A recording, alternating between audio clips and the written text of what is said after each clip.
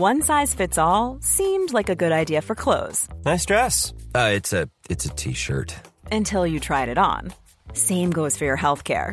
That's why United Healthcare offers a variety of flexible, budget-friendly coverage for medical, vision, dental, and more. So whether you're between jobs, coming off a parent's plan, or even missed open enrollment, you can find the plan that fits you best. Find out more about United Healthcare coverage at uh1.com. That's uh1.com. Even though the most used modern murder weapon is the handgun, people all over the world are still finding new and inventive ways to kill people. Usually during a crime of passion, a person will use whatever they can find nearby in an attack. This list of unusual weapons, from banjo to jump rope, will make you think twice about what kind of items you keep around your house. Murders with strange weapons this week on Mysteriously Listed.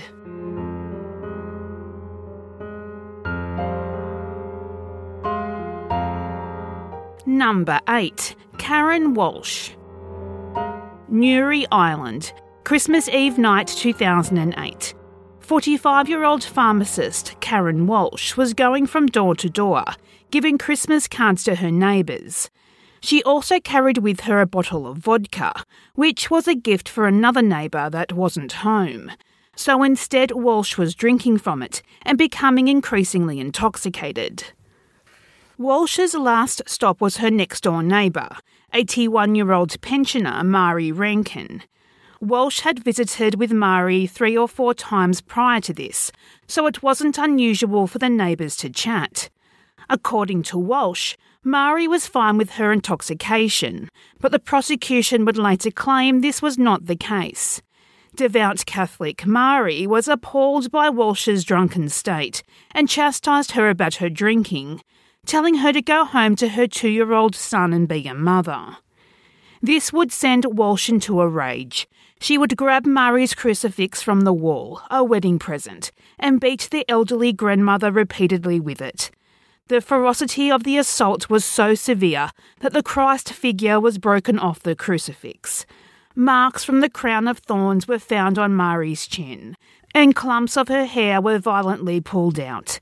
Mari would ultimately suffer 15 broken bones from the attack, an attack that would be later described by a medical examiner as a, quote, sustained and frenzied assault, unquote. To cover up her crime, Walsh decided to make it look like an intruder broke in. She pulled Mari's body into the bedroom and stripped her naked.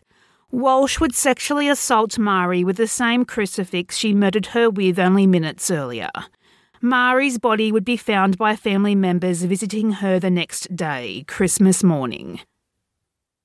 Karen Walsh went to trial for her neighbour's murder in October 2011. During the 10-day trial, a psychologist stated Walsh had a, quote, brief psychotic episode in April 2008, and there were references to heavy drinking prior to that, unquote. That during her interview with a psychologist, Walsh proclaimed her innocence. But the psychologist had felt unable to reach a diagnosis with confidence because she found Walsh to be, quote, guarded, suspicious and defensive, unquote. In sentencing, the judge stated Walsh's account of her visit with Mari had been, quote, bizarre, fanciful and unbelievable, unquote. That's due to the fact that Walsh offered no explanation and showed no remorse. She posed a significant risk to the public. Karen Walsh must serve at least 20 years in prison before she'll be considered for parole.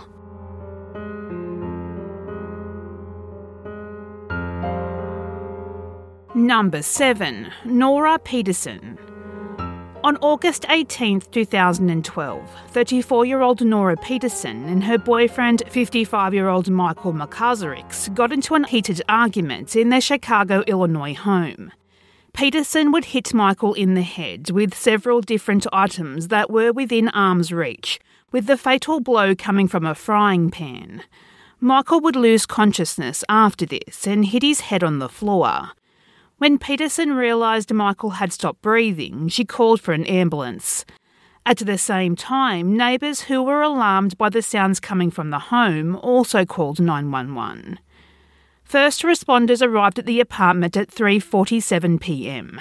Michael was unresponsive and not breathing. He was transported to the St. Joseph Hospital where he would be pronounced dead. The Kane County Medical Examiner concluded that Michael died from blunt force trauma to the head. Peterson would ultimately accept a plea deal in exchange from having the case not go to trial. She admitted guilt to the first-degree murder charge, a charge that means she will serve a minimum of 22 years in jail.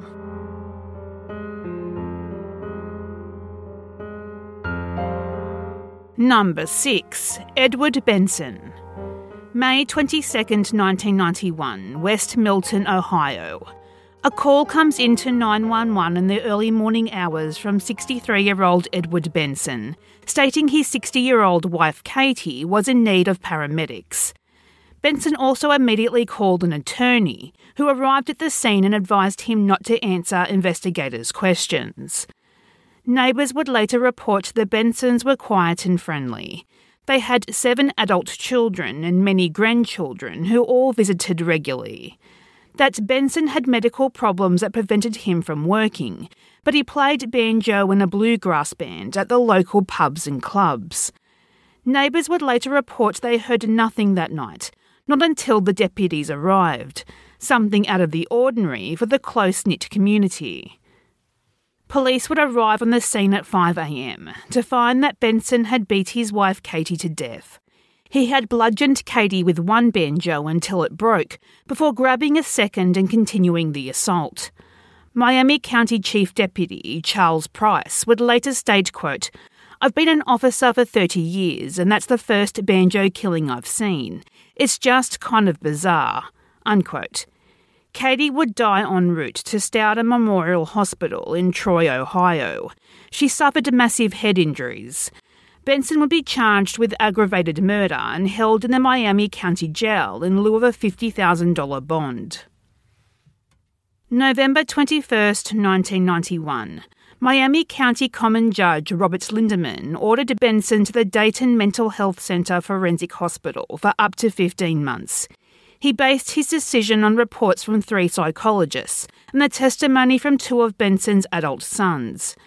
Judge Lindeman said that the psychologists determined Benson understood the proceedings against him, but he wasn't capable of helping his attorneys prepare his defence. Judge Lindeman requested periodic reports on Benson's progress and that another competency hearing be held a year later. Judge Lindeman said, quote, "There was substantial probability Benson may be competent by then," unquote. However, this would not be the case, and the judge dismissed the aggravated murder indictment against him. Benson was ordered to return to the mental health facility where he will remain until his death. If you're looking for plump lips that last, you need to know about Juvederm lip fillers. With Juvederm Volbella XC and Juvederm Ultra XC, your lip look, whether it's subtle or bold, can last up to 1 full year with optimal treatment and no additional maintenance. Find a licensed specialist and see if it's right for you at Juvederm.com today. That's JUVEDERM.com. Add fullness to lips in adults over 21 with Juvederm Volbella XC or Juvederm Ultra XC. Do not use if you have severe allergies or a history of severe allergic reactions, or if you're allergic to lidocaine or the proteins used in Juvederm. Tell your doctor if you have a history of scarring or taking medicines that decrease the body's immune response or that can prolong bleeding. Common side effects include injection site redness, swelling, pain, tenderness, firmness, lumps, bumps, bruising, discoloration, or itching. As with all fillers, there's a rare risk of unintentional injection into a blood vessel, which can cause vision abnormalities, blindness, stroke, temporary scabs, or scarring. For full, important safety information, visit Juvederm.com.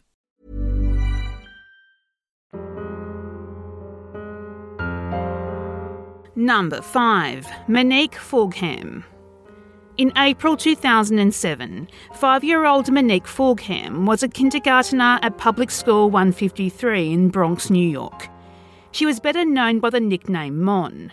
Her family and friends would describe her as beautiful, that she dreamt of being a doctor and loved dancing to hip-hop. When she wasn't outside riding her bicycle, she was jumping rope, her favourite thing to do. Monique was living with her mother Jackie Williams, grandmother Miriam Williams, aunt, 4 siblings and several cousins, on the 7th floor apartment on Bavona Street at the Boston Secor Houses, Eastchester. Monique's grandmother Miriam would arrive home around 6 p.m. on April 22, 2007, to an empty house. However, when she opened the closet door, she would make a gruesome discovery. She found her granddaughter strangled with her jump rope and hanging from the closet door. The kindergartner was taken to Our Lady of Mercy Medical Centre. Nurses and doctors attempted to revive her for more than 45 minutes, but she could not be saved. And unfortunately, she would be pronounced dead. Detectives were initially suspicious because Jackie and Miriam's statements about who had access to the apartment and when. This was because initially investigators believed Monique had also been sexually assaulted. Based on this, the Administration for Child Services took custody of several other children who lived at the apartment. And then police would make an announcement that would shock everyone. A medical examiner would then determine what happened to Monique was no longer a quote-unquote heinous murder, but instead a tragic accident. This was particularly interesting considering the initial claims by investigators that Monique had been sexually assaulted. But what was this based on? And then how could it be so easily disregarded? Regardless, Monique's cause of death was determined to be an accident, that she had accidentally hanged herself while playing with the jump rope.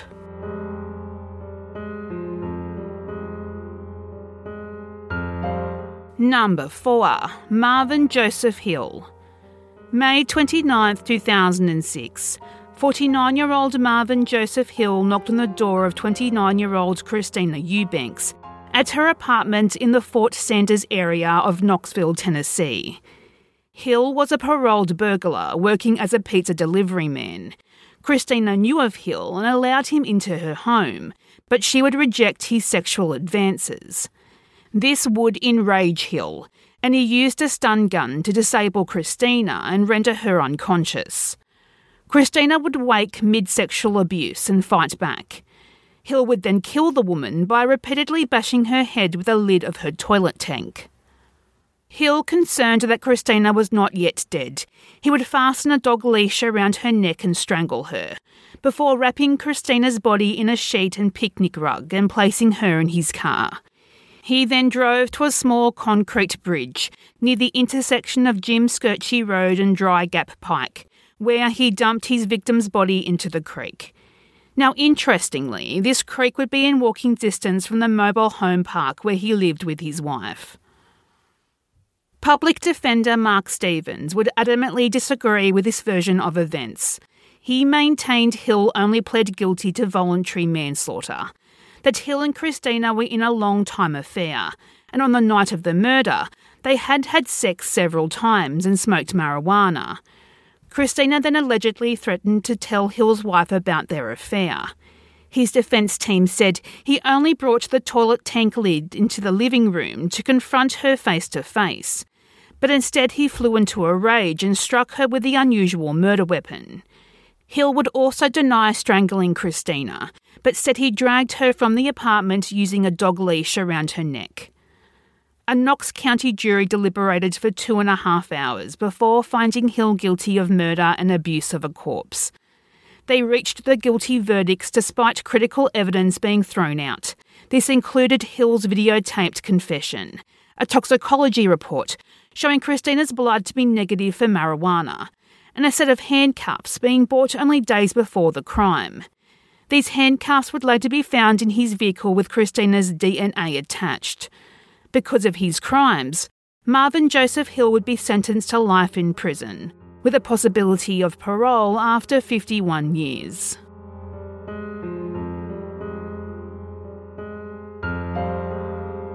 Number 3. Jimmy Hackley. April 2006, Jacksonville, Florida. 61-year-old Jackson Hackley would be charged for the murder of 29-year-old Patricia McCollum. Prosecutors would argue that Hackley had tied Patricia up with her pyjamas before strangling her with a pair of sweatpants. Sweatpants that would later show Hackley's DNA on. that he strangled her so viciously with these sweatpants, blood vessels in her eyes had burst. For the defence, Hackley's lawyers would argue DNA found at the crime scene, a known drug house at the Ravenwood Apartments on Old Kings Road. The DNA did not rule out several other men who were there that night.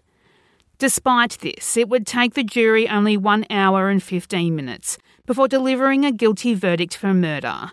And based on this, under Florida law, Hackley would be required to serve a mandatory life sentence.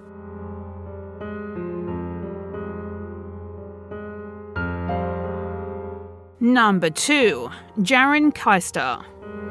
31-year-old Jaron Keister had led a troubled life with several stints in and out of a mental institution throughout his teenage years into adulthood.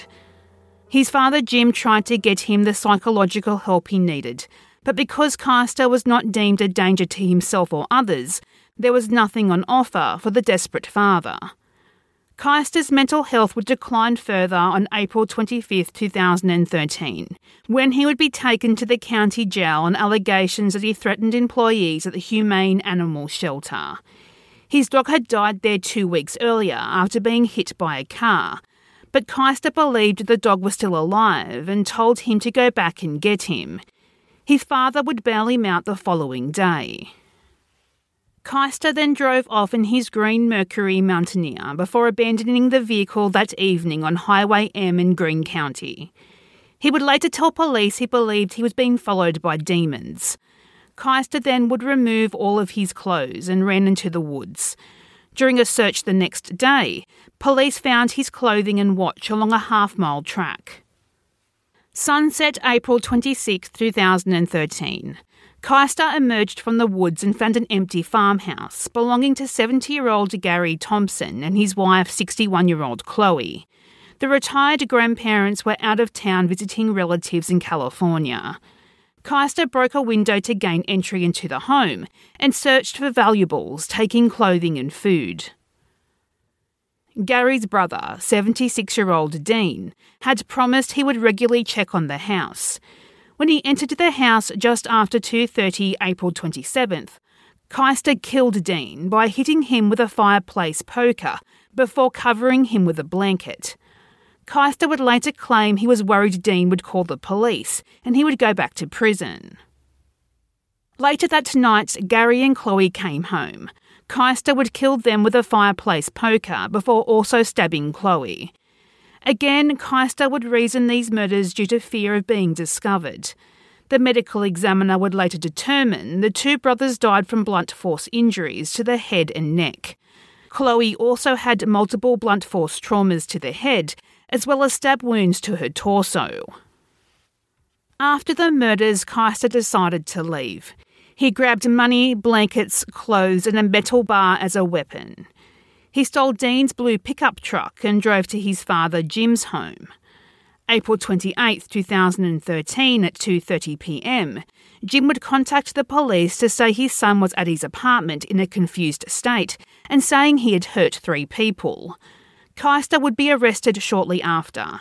He would be charged with 3 counts of first-degree homicide and 1 count each of burglary and operating a vehicle without consent. Lafayette County Prosecutor Kate Finley said the killings were the most vicious crimes ever committed in the county. She asked the judges to sentence Keister to 3 consecutive life sentences. In a victim statement, Gary and Chloe's son Brian would state, quote, "The whole event just haunts us. There's an emptiness that won't go away," unquote. Instead, though, the judge sentenced Jaron Keister to a life in a mental institution. Before the sentencing, Keister apologised for the slayings and said he had lost touch with reality. He said he was confused and that he never imagined anything like this would ever happen.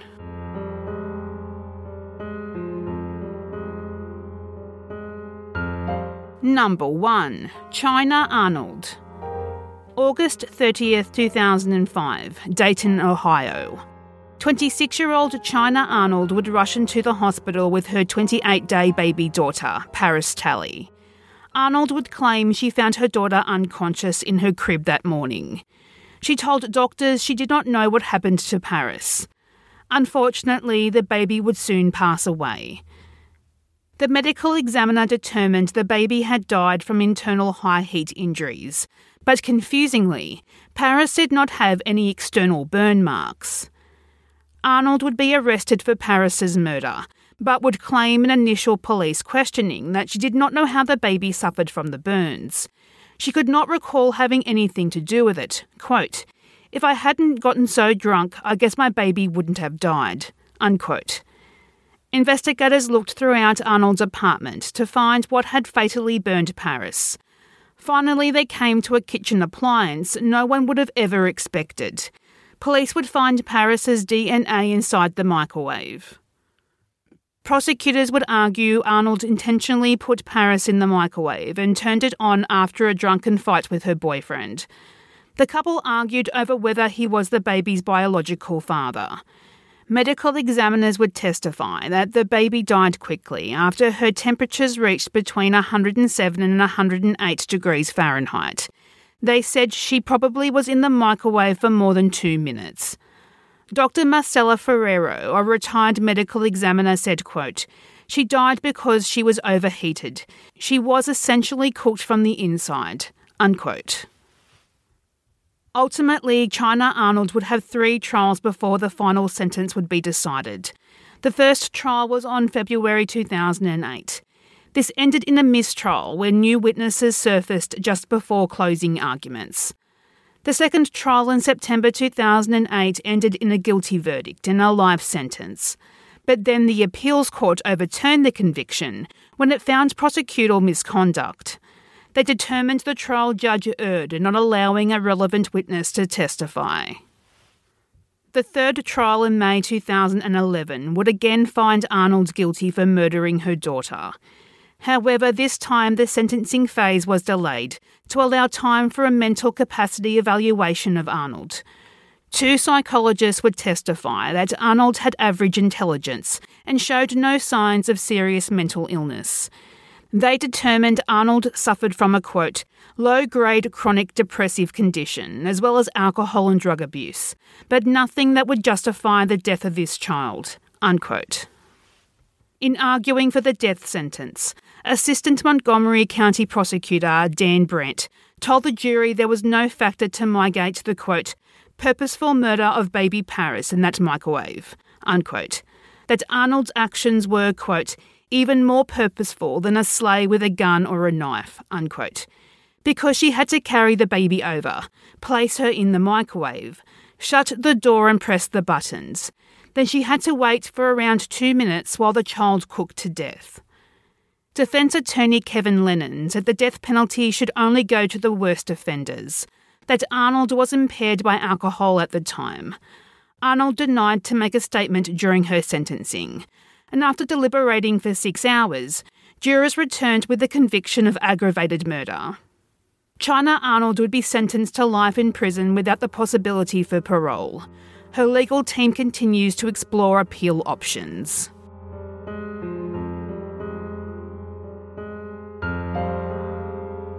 Do you have something you would like to see mysteriously listed? Do you have a particular theme that interests you? Message us on Facebook at Mysteriously Listed and on Twitter at Mysterious List. If you like what you've heard today, we would love for you to share this episode on your social media of choice. And if you are listening on Apple Podcasts, we would appreciate it if you could leave a positive review and subscribe so you don't miss an episode. Research, additional writing and hosting is by me, Ali. Music is by Mayu.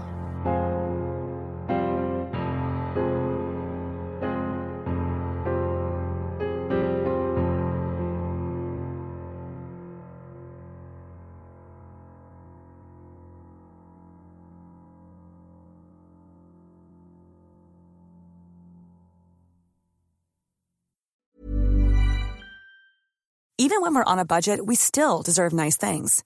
Quince is a place to scoop up stunning high-end goods for 50 to 80% less than similar brands. They have buttery soft cashmere sweaters starting at $50, luxurious Italian leather bags, and so much more. Plus, Quince only works with factories that use safe, ethical, and responsible manufacturing. Get the high-end goods you'll love without the high price tag with Quince. Go to quince.com/style for free shipping and 365-day returns.